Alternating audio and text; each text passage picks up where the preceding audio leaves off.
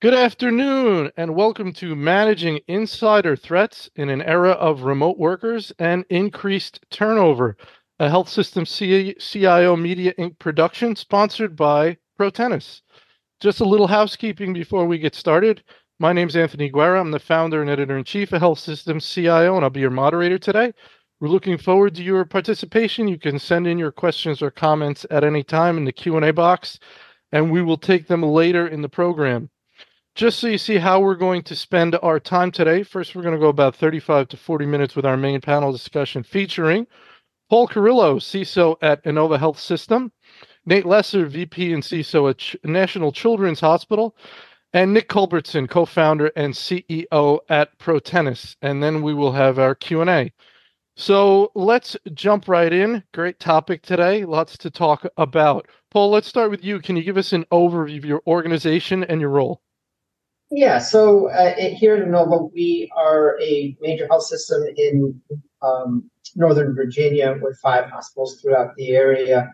My role as CISO is largely focused on information assurance and cyber threat hunting and threat protection. We see a lot of activity in this space. All of us have seen a lot of activity in this space. So there's a lot that keeps us up at night, keeps us very busy during the day. All right, very good, Paul. Thank you. Nate?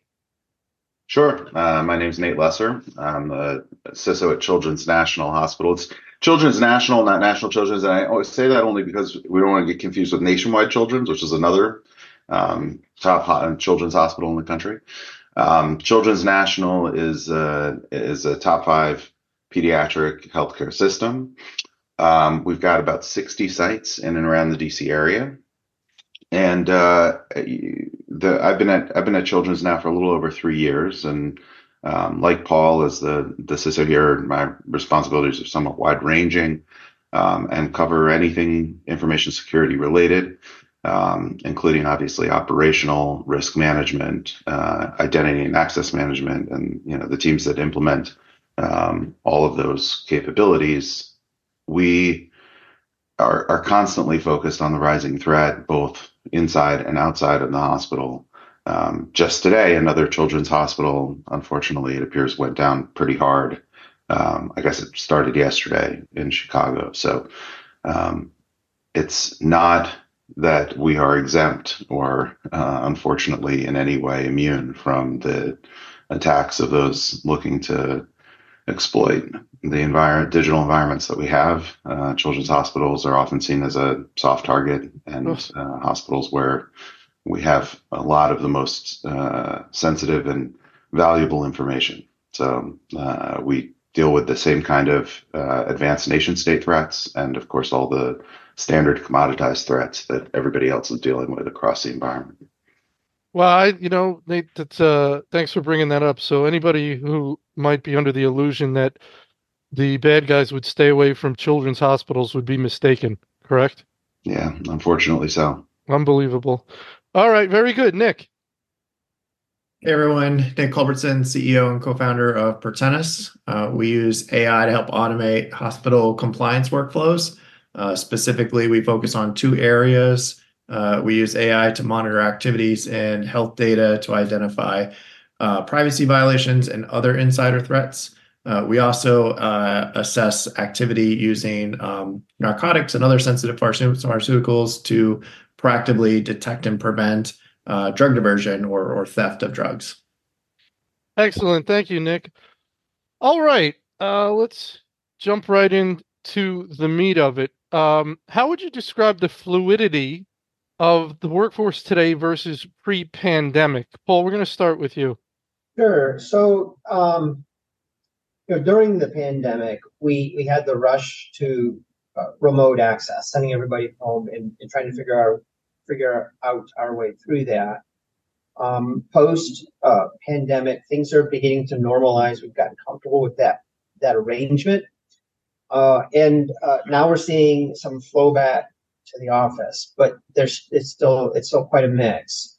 There's probably for the foreseeable future going to be more hybrid or remote work in the workforce, because now we've realized that we can actually do that. So I think that's one dynamic. The other is that with work from home, uh, uh, we we tend to hire more outside of the area, and folks feel more comfortable with looking beyond the horizons for employment. So that kind of changes the dynamic as far as who's available for the workforce in any particular area. So that's something that I can't say it's new anymore, but that's something that we've had to deal with here in the last year and a half. Okay, very good. We'll get into the implications of that. Nate, how would you describe the fluidity of the workforce today? Yeah, it's a good question. I mean, I think there's some important drivers, especially when you think about there's workforce writ large, and then there's workforce when it comes to information security. I am not, my background prior to this was not in healthcare, and so I'm much more of sort of a horizontal guy, cybersecurity across lots of different fields and different verticals. So I was surprised coming into a healthcare system to learn the extent to which back office functions, we all think of hospitals as, it's an in-person function. Care delivery is an in-person function. It has to be. But even in the world where there's a move to telehealth, but I was surprised by the extent to which it's challenging for healthcare systems to get around the regulatory and compliance requirements, which is really a cultural change, right? It's really about saying, oh, we can split our workforce. These are jobs and functions that don't have to be performed on site. It's really new. It's different. And it's not the same in healthcare as it would be in, financial services or technology. So that's one component of it that still, I think, certainly we're experiencing the continuation of that cultural change and a pivot to the idea that we can hire folks that might be in places where the cost of living is lower, and therefore, have an opportunity to spend less for the same high quality skill set. At the same time, from a cybersecurity perspective, we have just all kinds of headwinds, right? We're a little bit off of the all-time high of supply, the supply demand ratio for cybersecurity talent, but it's still incredibly high. Today it sits at 72%, according to NICE, the National Institute of Standards and Technology program for cyber education, and that means that 72% of the cybersecurity jobs are filled.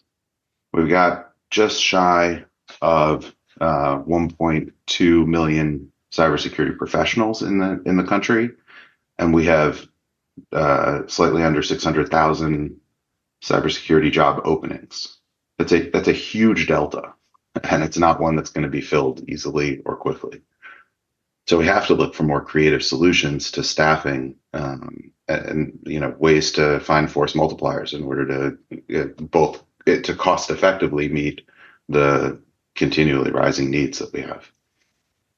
Very good, Nate. Nick, your thoughts on what you're seeing with your customers regarding the fluidity of the workforce?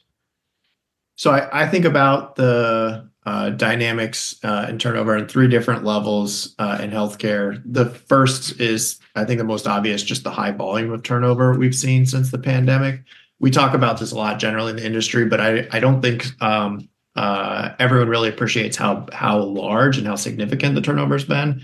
We saw with some of our customers as much as 50% in a year, where they have an entire new half of the health system. And so all of the compliance and cultural implications that Nate was talking about, I think, are spot on. The second is leadership. We've seen a lot of leadership turnover in the past 3 or 4 years. And I think that has implications for strategy, planning, and delay of a lot of initiatives as new leadership takes a step in and takes the time to get assessment of the organization and really get up and running. And then the last, I think, is relevant to companies like mine, but hitting vendors. We've dealt with companies where we've had longer support tickets or other times support documentation because new individuals are turning over vendors, and it makes it more difficult to work through those partnerships. And so I think the combination of all three of those is really what is making this labor market pretty dynamic and difficult for hospital systems. All right, very good. Next question. Nate, we're going to start with you. Talk about the relationship between staff turnover and security, especially insider threats.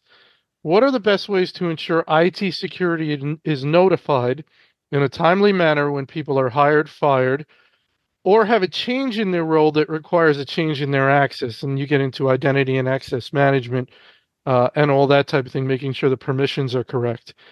And besides HR, are there any other departments that you need to be working with as a security professional to make sure you are informed when things change that would require you to do something? Sure. So, I mean, I think like a lot of challenges, it's multifaceted, and we have to look at it from the perspective of technology, policy, governance. I guess I would start with the first question, the last question first, and say, of course, right? You have to work with all departments across your environment. Obviously, HR is critical, and if in any environment where we could design it from the ground up, a pristine environment that did not come with any legacy technology or policy debt.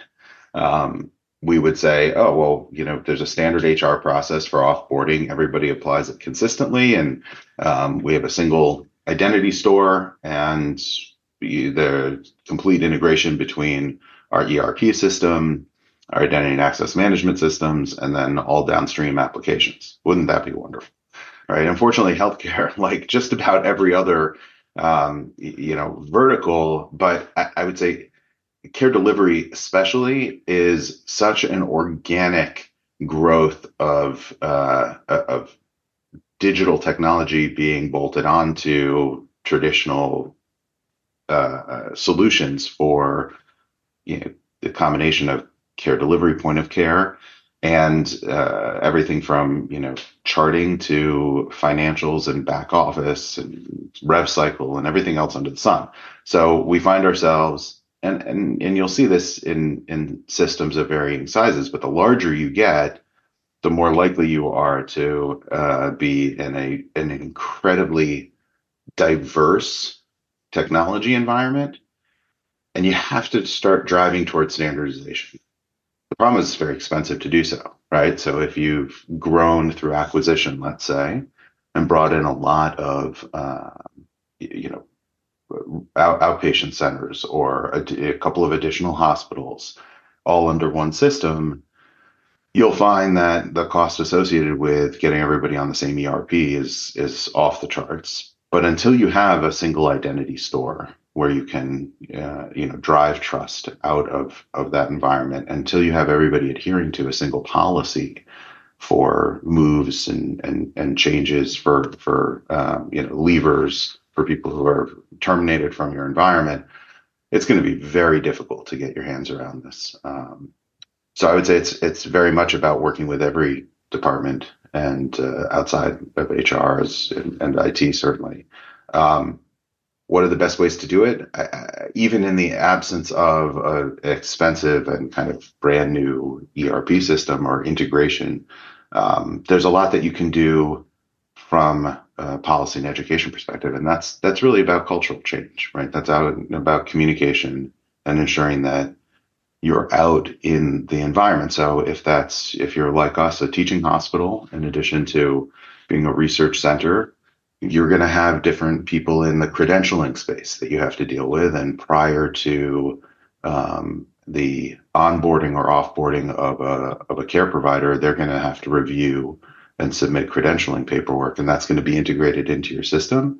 You have to understand where those checks are and ensure that those systems are either integrated or you have a very tightly coupled process for offline application and removal of entitlements for staff that leave. So it's real tough, but it can be done. It can be done well, even in the absence of an expensive and costly set of technical integrations. Excellent. Thank you, Nate. Paul, your thoughts? Yeah, I just want to pivot on one aspect that Nate brought up, and that's the diverse nature of the populations that make up the workforce within healthcare. Many of us will have good, solid processes, whether automated or manual, dealing with the employed workforce, team members, associates, whatever label we use for that, but the employed workforce. But that's not the total workforce. We have partners, we have consultants, we have contractors, we have auditors, we have other various populations. They all need access. And the identity for those don't all come through the main ERP. We'd love it if they would, but a lot of times that's not feasible. So best way really to get a handle on that is to identify and understand who all the stakeholders are for each of those populations, and just start with a conversation around how do we know that these are the identities we want in our system? How do we know that? And certainly work towards that.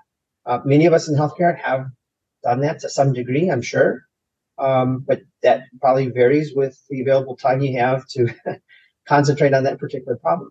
But if we don't understand the identities coming into our environment, it's going to be really hard for us to understand later when we're dealing with an event whether or not that population or somebody within that population should have had access in the first place.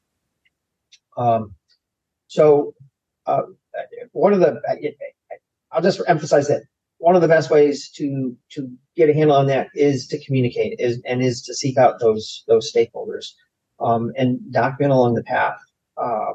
What you end up with might be an automation system, maybe it might be a manual process, but that's certainly a starting point. With respect to that, it's also important for us to understand what we're going to do in the face of degraded or unavailable systems. When we start talking about identity management and access, or giving access to people so that they can do the important work of healthcare within our environments, we need to be thinking about business continuity along those lines as well. What do we do when the process begins to falter? Some key component isn't available. We can't forget that as we're working our way through that piece. How do we ensure the right parties are informed on changes to workforce? That's a really good question. For us, it's certainly HR, and it's also physical security, the badging system, and then of course each of the departments that are affected by the hiring, transfer, and termination of employees. It starts with that communication, though. I mean, we really just have to get right back to making sure that we're a known quantity in that conversation, and that we know all the other stakeholders. Because without that, we're still shooting in the dark. Excellent, Paul. Thank you. Nick, your thoughts? Paul and Nate have both covered a lot of ground on this topic, but I think the only thing I would add is not the relationship within a department, but more generally the relationship with middle management across the organization. Excuse me, my dog is barking. But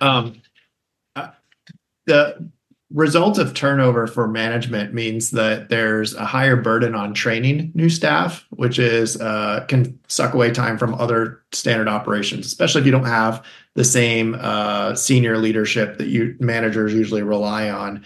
I was talking to a customer recently that said they had 100% turnover month to month for some of their analysts on a team. And so when you're constantly retraining the same role month over month, that's a large amount of your time that's pulled away from standard operations to make sure that your team is fully up to speed and fully compliant.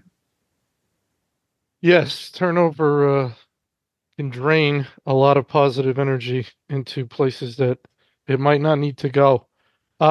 Next question, Nick, we're going to stick with you. Talk about the relationship between remote workers especially those who may be hired in a fully remote capacity and insider threats.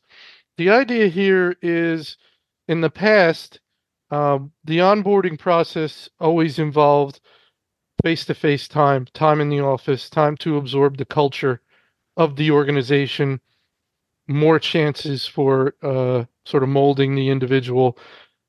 And if you've hired someone that you perhaps have never met in person, you may not know them as well. I'm sure there's background checks and things that can be done, but I wonder if it's not inevitable that there's some sort of increased risk from the concept of hiring somebody fully remotely and never having that time together. What are your thoughts there, Nick? Think there's a lot of advantages that remote work provides, but the reality is remote work just adds another layer of complexity for this issue, especially from an insider threat perspective. And I mean that from everything from monitoring individual traffic, IP addresses, straight out to really understanding who your workforce is. There's been lots of anecdotes of people doing multiple jobs or offshoring their own jobs. And the fact that you can't see that person come into the office every day creates a lot of risk for organizations from that insider threat perspective. Paul, your thoughts? Yeah, I would say that the standoff engagement here is what makes this harder for companies. There is a tendency, human nature being what it is, a tendency to assume trust in communications that we should perhaps challenge, and here more so than in any other situation. In the traditional sense, you typically have to go into the HR department with your two picture IDs and proof of employment, employability, get a picture taken, and then you're off to your job. Well, that's really changed here in the last few years. And the use of technology is kind of a stand-in for that, and creates the risk that we assume trust and we fail to verify. And that's usually where we start having problems in these traditional processes. I lean towards having at least one on-site visit to confirm identities and have that engagement. It shouldn't be that terribly expensive. Sure, there's a plane ticket and a hotel and that piece, but that should be incorporated into the enculturation into the organization, I think. And that's something that we sort of do here. We don't do that too broadly because it's kind of hard. We're talking about when we hire nurses, we're hiring a lot of nurses. So we have turnover there, so that makes that rather difficult. So there is some risk in hiring somebody who isn't who they say they are, and we don't find out about it until later. It becomes something that we have to handle. Finding other ways to get that positive identification through technology, I think is possible. But again, we need to review the technology that we intend to use to do that. And for instance, we might say, well, we'll use certificates and we'll have this MFA kind of thing. And because all that stuff is there, we can assume again that the process can't be subverted. Well, we don't know that unless we actually look at the process and analyze it. So that's something I think we need to challenge ourselves with and make sure that we understand how sure that process really is, especially for those that are never going to be on site in the first place. Very good. Nate, your thoughts? Well, yeah, I guess I agree with everything that both Nick and Paul said. I come to a slightly different conclusion, and it's probably a bit of a contrarian one, but I don't think I would ever hire someone who without having at least some cadence, even if it's only annually, of getting together in person. That said, we consider those people to be, full-time remote workers. And one of the things that we're forced to do, and this is exactly what Paul, I think, was saying, is ratchet up other controls to ensure that over the life cycle of someone's employment, we are, in fact, ensuring that they're managed properly, that they're getting the resources that they need, and that they're doing the work that we're expecting of them. And I think the management challenges there are unique and different and varied. However, from an insider threat perspective, I think as we've all seen, someone can be working on site in the hospital and be a intentional, fraudulent, or destructive insider. Someone can be working from home and be the same. What I think helps in the hybrid world that we live in today is that we're all very much, I think, much more conscious of both intentional and unintentional insiders. And in a hybrid environment, we're looking for the controls that help us to get a better handle on potential fraudulent activity, whether intentional from that user or unintentional, that person got duped and there's somebody taking over their accounts or doing something fraudulent with their credentials. And that results, I think, in us being stronger overall. So, we could, it used to be, I think we were lulled into a little bit of a false sense of security around the idea that if I can look at somebody, I know what's going on in their head, or if I can see them, they're working inside the four walls of our building, and therefore they're likely more secure. Turns out in the digital world, that's just not true. We know that now. And so we should be constantly looking for the controls that help us to secure our staff and the systems they touch, regardless of where they're working from. Very good. Very good. All right. Next question. Paul, we're going to start with you. And we touched on this idea of sort of multifaceted approach.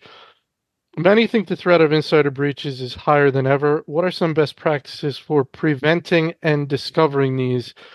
And again, touch on the multi-pronged approach of technology, education, and governance. I think you could substitute policies for either education or governance, or maybe that's a fourth. I don't know. What are your thoughts there, Paul? Yeah, I see all of those areas as kind of tools in a way of addressing this, but this really boils down to management style and engagement,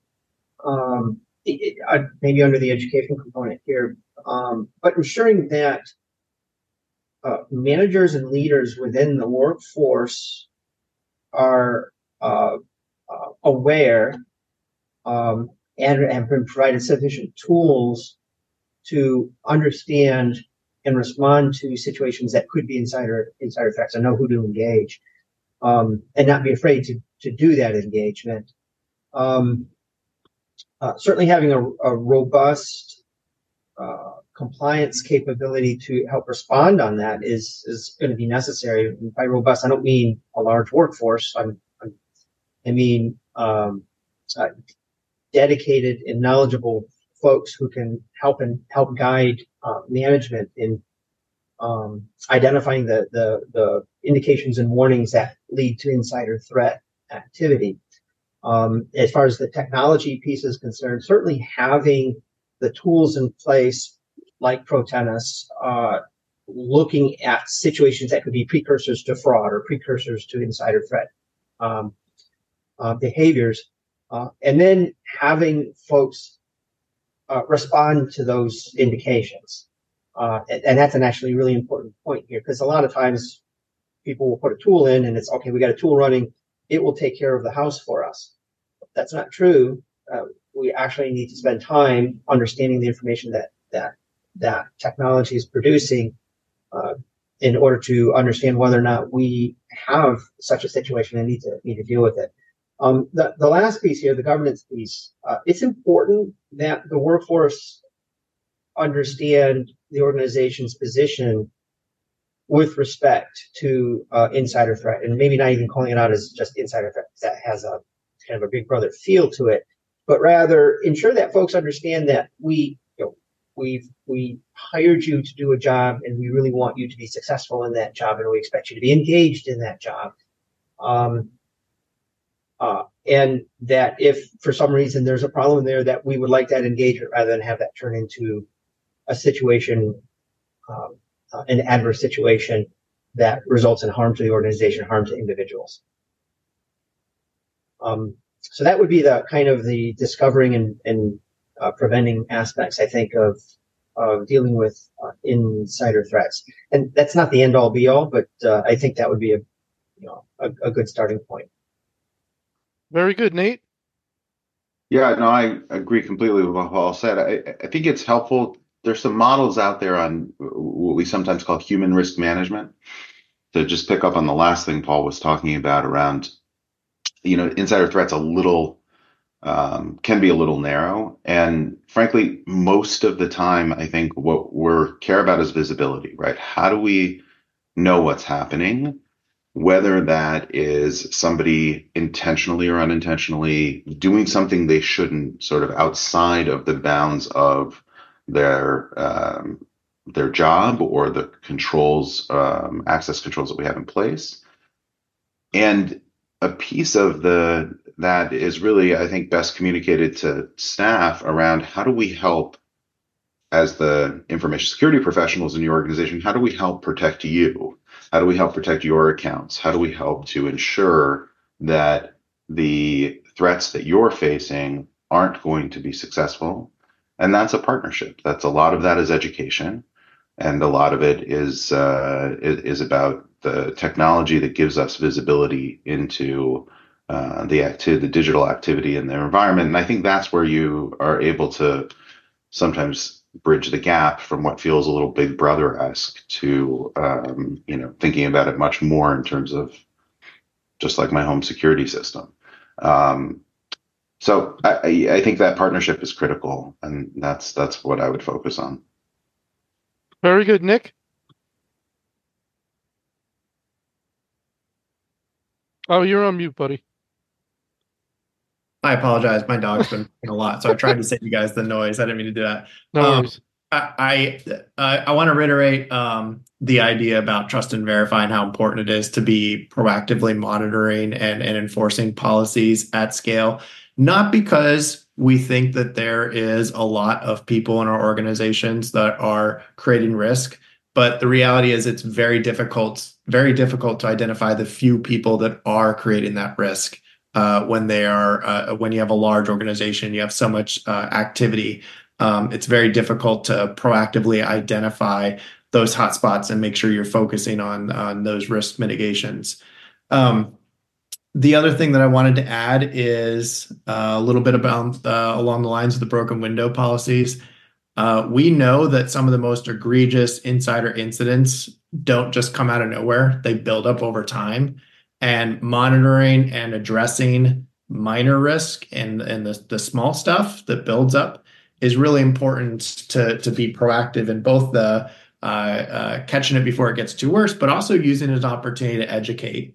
We see a lot of the times where individuals are caught going beyond their scope or using data beyond their provisions. And usually their answer is, oh, I didn't know that. I wasn't aware, even though they took the new employee training. But being able to come back and use that example to educate right there and say, no, this is against our policy. You're not supposed to be doing that. That has such an impact on reducing the overall risk landscape, because left unchecked, those individuals would continue to build up that behavior and push the limits. And that's where you get some of the more egregious incidents that build up over time. Nick, let's talk a little bit about policy, and then we'll bring in Nate and Paul. I've interviewed a lot of CISOs, and we talk about policies. One issue is that the policies have to be written so they're understandable by non-security professionals, non-IT professionals, who are really the main target of the policies. Well, not one of the main targets. So you can have policies that are written in too complex a way; they're not understandable, and they could be kind of useless. So people are trying to make sure that doesn't happen. And the other thing is communicating the policy, right? So you don't ideally want to be in a situation where somebody says, I had no idea, right? You want to be able to demonstrate, no, number one, we have a very readable policy. And number two, we know you looked at it because you had to, because we have the audit trail that says you received this education. So talk a little bit about policies. I think the key, I agree everything you said, that it has to be something that's clear and easy to understand. It has to be something that you can educate. But I think the most important is that they have to be enforceable. I think a really good example of this, and this is outside of healthcare, but when you look back at a lot of the nuclear disarmament work that happened in the in the 1900s, we could detect nuclear bombs that were occurring underground or in the water, or I'm sorry, we could detect them in the air or underwater, but you can't detect them if they're underground. And if you can't detect them, then you can't enforce a policy.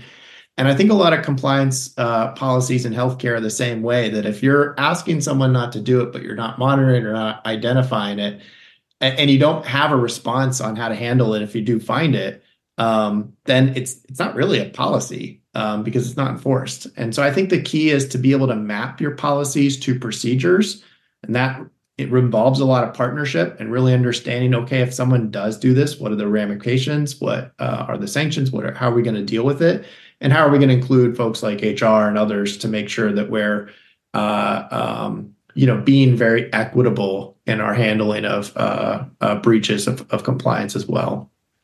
That's great stuff, Nick. And I'd like to let me bring in Nate first. This concept of policies have to map to procedures. So, here's what you're supposed to be doing. We can tell when this wasn't done, and here's what's going to happen if it wasn't done. Yeah, so I think Nick makes a fantastic point. And I would just say it's true at the macro level and it's true at the micro level. I think visibility is essential from a technology perspective to be able to, see and what's happening in your environment. But if you don't have that visibility in place, and if you don't have the procedural controls to be able to enforce policy, what you end up doing actually is only punishing those people who are the good actors. The only time you'll ever hear about it is when someone calls and says, I think I screwed up.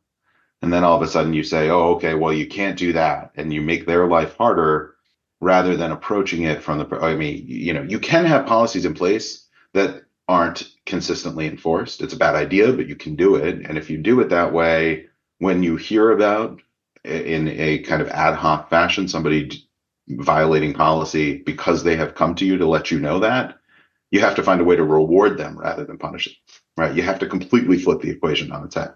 And so I would agree, those aren't really enforced policies. Those are just out there as aspirational goals. Paul? Yeah, I would, excellent, well said. And I would add to that the expectations need to be enculturated into the workforce. And what I mean by that is setting the tone from the top down that we expect a certain type of behavior even when no one is watching, and that we expect it to be a personal pride point or a point of honor or a point of integrity. So certainly pressing on that in our policy language will help us kind of be proactive, kind of ahead of the curve. But yeah, certainly having the ability to do detection and response is also vitally important, because if you have a rule and you've never enforced the rule, even when you think there's no problem, the first time you enforce that rule, it's going to be challenged, and it's probably going to set a tone in the environment that, if you haven't planned for that, could create, I won't say it's an adverse environment, but an undesirable outcome. So really kind of posturing the policy in a positive tone to drive the behaviors that we're expecting as part of who we are, will help us in that regard, I think. All right, very good. We got an audience question I want to put in front of the panel. What do you think about technology that reviews employees' productivity, such as login times, number of keystrokes, data entry, number of emails sent? Is this a good means of assessing productivity, or is it just micromanaging? Nick, let's go to you first on this one.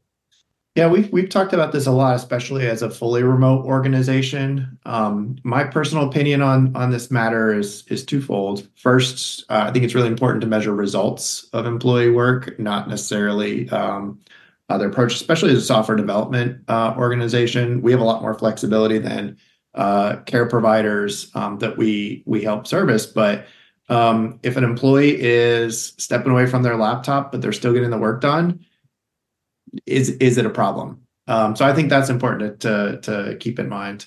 The other aspect is going back to the point of enforcement. What are you going to do if you find that someone is not typing on the keys as much as you'd like them? And I think having that conversation before you decide whether you want to monitor or not is the more important question.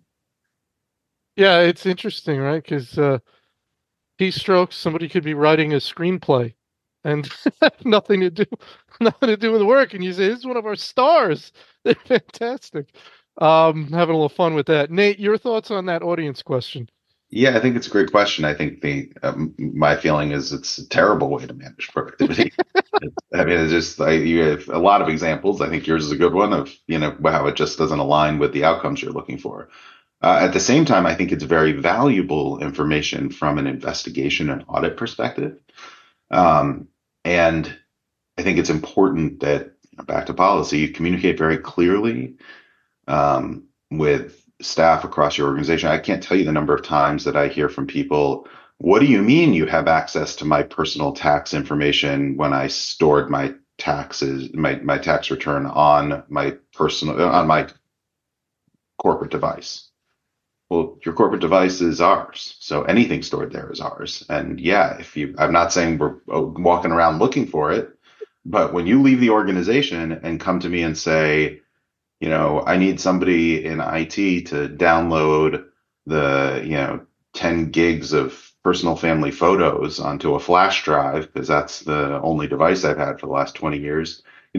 We recognize the world we live in. We try and accommodate, but the reality is, we own your family photos too, and you have to communicate that up front. You have to continue to drive that point home. It's part of our sort of annual and frankly annual training. I think stinks and needs to be thrown out and revised, but we need to keep communicating that very clearly. So I think these are can be useful data points when it comes to audit and investigation, but man, I think they're terrible from a primary management data perspective.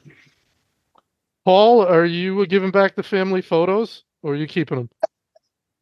Well, we've had that conversation at various points. That's easier said than done. Somebody's going to have to review all of that information. Oh, every wow. single one of them. It's not very Exactly. easy to do. I echo what Nick and Nate have said here. Yes, as soon as we start collecting, that sets a tone too, and we need to be cognizant of what that means to the workforce.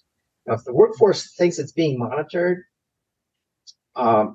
for any reason at all, their minds are going to run wild on that. So I would say that if you're worried about productivity, it's time to have a direct conversation about that. And the onus is really on the team lead, the manager, the director, the person who is responsible for that portion of the workforce to have that conversation. I think we have a tendency towards, I can implement a tool that's going to collect all this great information on everybody, everywhere. I know all your screenshots, all your keystrokes, everything. Well, first of all, that's a large amount of information, and there's a cost associated with that. Secondly, do you really need to do that? Or do you just need to have a conversation and set the right culture within those teams to ensure that you've got the right engagement, even in the world of remote workforce? When I conduct meetings, I am almost always on video. Rarely am I not on video. And I encourage my team members to do the same. And they know that. I want to see them. I want to have the interaction with them. And I interact with them all day long. Sometimes it's ad hoc and sometimes it's scheduled. So that level of engagement, management engagement, is necessary if we really want to address productivity. And more importantly, it's about the results. Just as Nick said, it's about the results. It's not about how you got there. Mm-hmm. If you've got teams that are producing well, why do you care if they're sitting in front of their laptop or working off their phone at their kid's soccer game or whatever? They're still producing. They're still providing value to the organization. Yeah, let me just add, I think the times when we've seen it come up, good or bad, are usually from an investigation standpoint. And because Paul and I and anyone in care delivery, anyone in a hospital system has at least a partially unionized workforce, there are times when saying this person isn't getting their job done, when their frontline manager saying that isn't sufficient. They need, material evidence to show they haven't logged in a month and just not shown up remotely or in person. Again, I think it's important to communicate. I think there are times when it's valuable from an investigation and an audit perspective. But I couldn't agree more with Nick and Paul about its sort of lack of value in a standard management environment. All right, very good. We're going to go to our Ask a Co-Panelist section here, which I love. I want to see what you folks want to know from each other, or the advice, guidance that you would find helpful. So, Nick, do you have a question for one or both of your co-panelists? I do. This is both for Nate and Paul. We've been talking a lot about staff turnover and the implications of that, but I mentioned this earlier. We see it a lot with the implications with turnover at the executive level and how that impacts the organizations. And I know both of you have been in your current roles for a number of years now, but I'm curious whether at your organization or your peers, what have you seen at the executive level as a result of turnover from leadership top down? Paul, why don't you go first? What have I seen? There can be some turmoil if not managed correctly or positively. But other than that, I think it's still business as usual as far as the transition process. Yes, you're going to have a new person. The seat's going to be empty for a while. You'll have an interim. You'll have a new person. There's that to consider, but that's really for the business unit to focus in on, and not so much the security side of the house.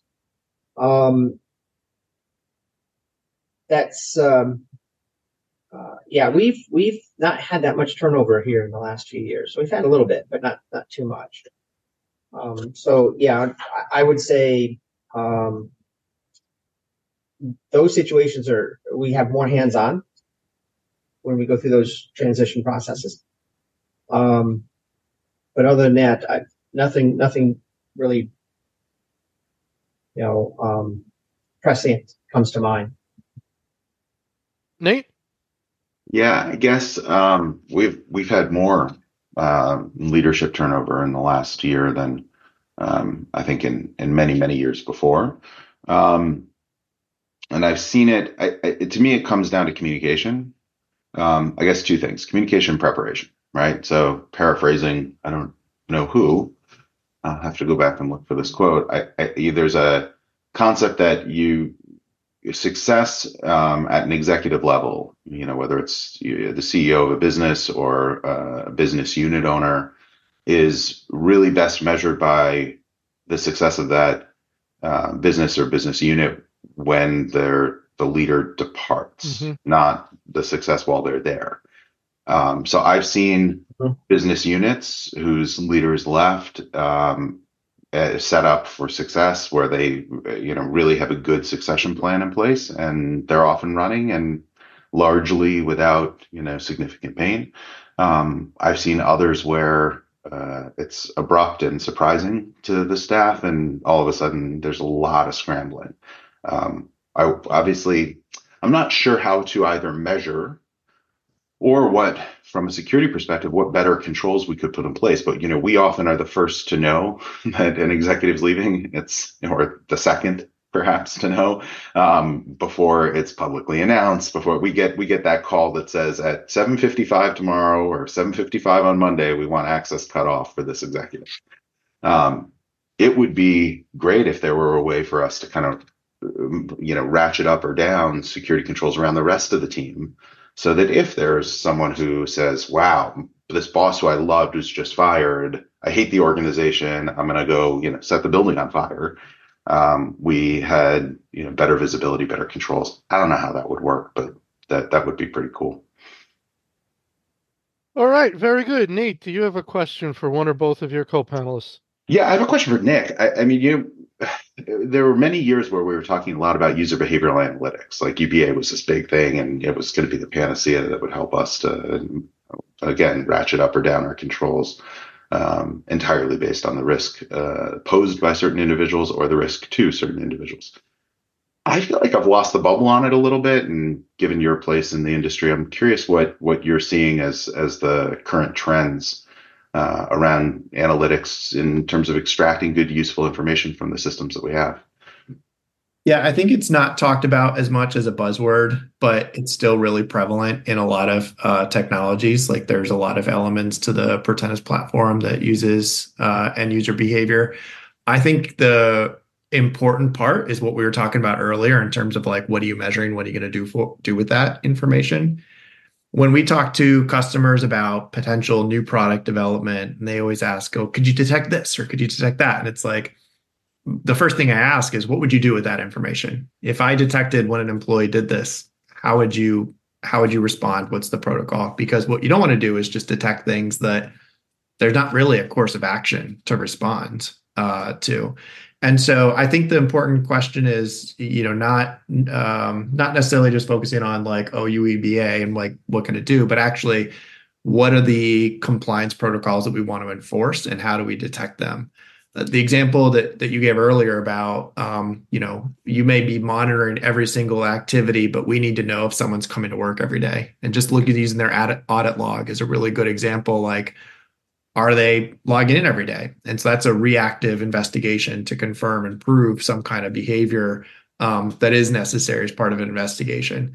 But then setting up a proactive alerting process that says we're going to fire off an alarm every time someone doesn't show some level of productivity on a day they've checked in. You can imagine how that could create a lot of challenges. And so I think it's still really important, but it really comes down to what behaviors are you trying to detect, and how is that feeding into your compliance, and what kind of enforcement can you do with it? All right, very good. Paul, do you have a question for one or both of your co-panelists? I do, and probably for both. What are some of the biggest challenges you see that organizations face when trying to introduce an insider threat program? Nick, why don't you go first? I want to make sure I understood the biggest challenges when trying to put in place an insider threat. Trying to introduce the concept of an insider threat program at an organization. I would say in our experience working with health systems to build up or either start from scratch or build out a monitoring program, I think one of the more challenging things is getting the right stakeholders involved early. And I'll reinforce a couple points we've made throughout this whole talk, but a lot of situations we've seen occur where if you use a tool like ours, like AI or automation to monitor more activity, you end up finding more activity. That results in downstream work for HR, human resources, or other parts of the organization turnover, where you have to then respond to it. And if those people were not involved in building up the program, they haven't been able to prepare for that cultural change, that culture shift.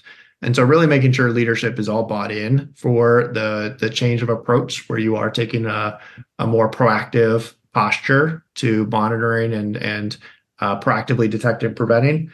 You have to make sure you have the right stakeholders in place. Otherwise, what happens is your department changed, but everyone else is trying to catch up. Great point. Nate? Yeah, I mean, I can say from our experience, the answer would be scope. I mean, insider threat means all kinds of things to all kinds of people. So I think I agree with Nick that you got to have the right stakeholders at the table, but it's really hard to, or at least we've had some real challenges with scoping a program that allows us to have enough success early on that we can say, yeah, this is worth continuing to do. So I think we're still in the nascent stages of trying to sort through that. All right, very good. Let's go with a lightning round of final thoughts before I let everyone go. So best piece of advice for someone in your position at a comparably sized health system. Nick, you can adjust that as need be for sort of your maybe middle of the road customer in terms of size. Best piece of advice when trying to deal with this insider threat issue. Paul, let's go with you first. I would say engagement and communication. talk often with your peer group, talk often above and below your peer group, keep the topic fresh without being overbearing. I think that's probably the best advice I can give. As an organization, each organization finds their own path. They figure out the right way to deliver such a program. But it's one that should be talked about. So certainly engagement and communication. And as the CISO, you're probably the it to get it going, unless you've got a chief compliance officer or somebody in that sphere who's just as passionate or more passionate than you are. Very good, Nate. I guess I would say hospitals don't generally buy into the truism that the only constant is change. I think that at the end of the day, people in our line of work are change agents, right? Cultural change agents. And so you have to balance the goals that you have around change, standardization being a big one of them in my book, with the ability to empower staff, right? We spend a lot of time talking about how our staff are our cyber first responders, but that means they have to have a reasonable amount of training, and you need to provide them with the resources to know what to do when faced with a challenge. That breeds confidence and builds the workforce that you need that extends well beyond those people who report to you. Excellent. Nick, we'll give you the last word. I agree with everything Nate said. Paul actually took my answer, and so I just want to reinforce it. Education is so important, but engagement is what's really tricky. You can push out a lot of new employee training or annual training to reinforce the workforce what your expectations for them are, but not waiting for something bad to happen to go out to organization and talk with folks, I think is really important. I was just talking to our privacy officer internally about, we did a lot of training in compliance month late in 2023, and now it's what's next. And what she's planning is meeting with the different divisions, different teams, and talk to them about what's the expectation? When should you reach out to me? When should we get engaged? When should we talk to me? So that people, have that little bug in their ear to think like, oh, this is the moment where I should reach out to let security or privacy or compliance know to be involved. And if you don't do that, what ends up happening is you have to then build those relationships in the middle of a disaster. And that's something that I know a lot of folks listening have probably gone through, and something that it's really difficult to build up that muscle memory to avoid over time. Excellent. All right. That's about all we had time for today. Regarding continuing education, you could use the final slide in this deck. You'll get an email when the on-demand recording of this event is ready for viewing. If you want to sponsor an event with us, you can reach out to Nancy Wilcox from our team. Go to our website to register for upcoming panels. With that, I want to thank our tremendous panel. Great conversation today. Paul Carrillo, Nate Lesser, and Nick Culbertson. And I want to thank ProTennis for making this conversation possible, and you for attending. And with that, everybody have a wonderful day. Thank you. Thanks, everybody.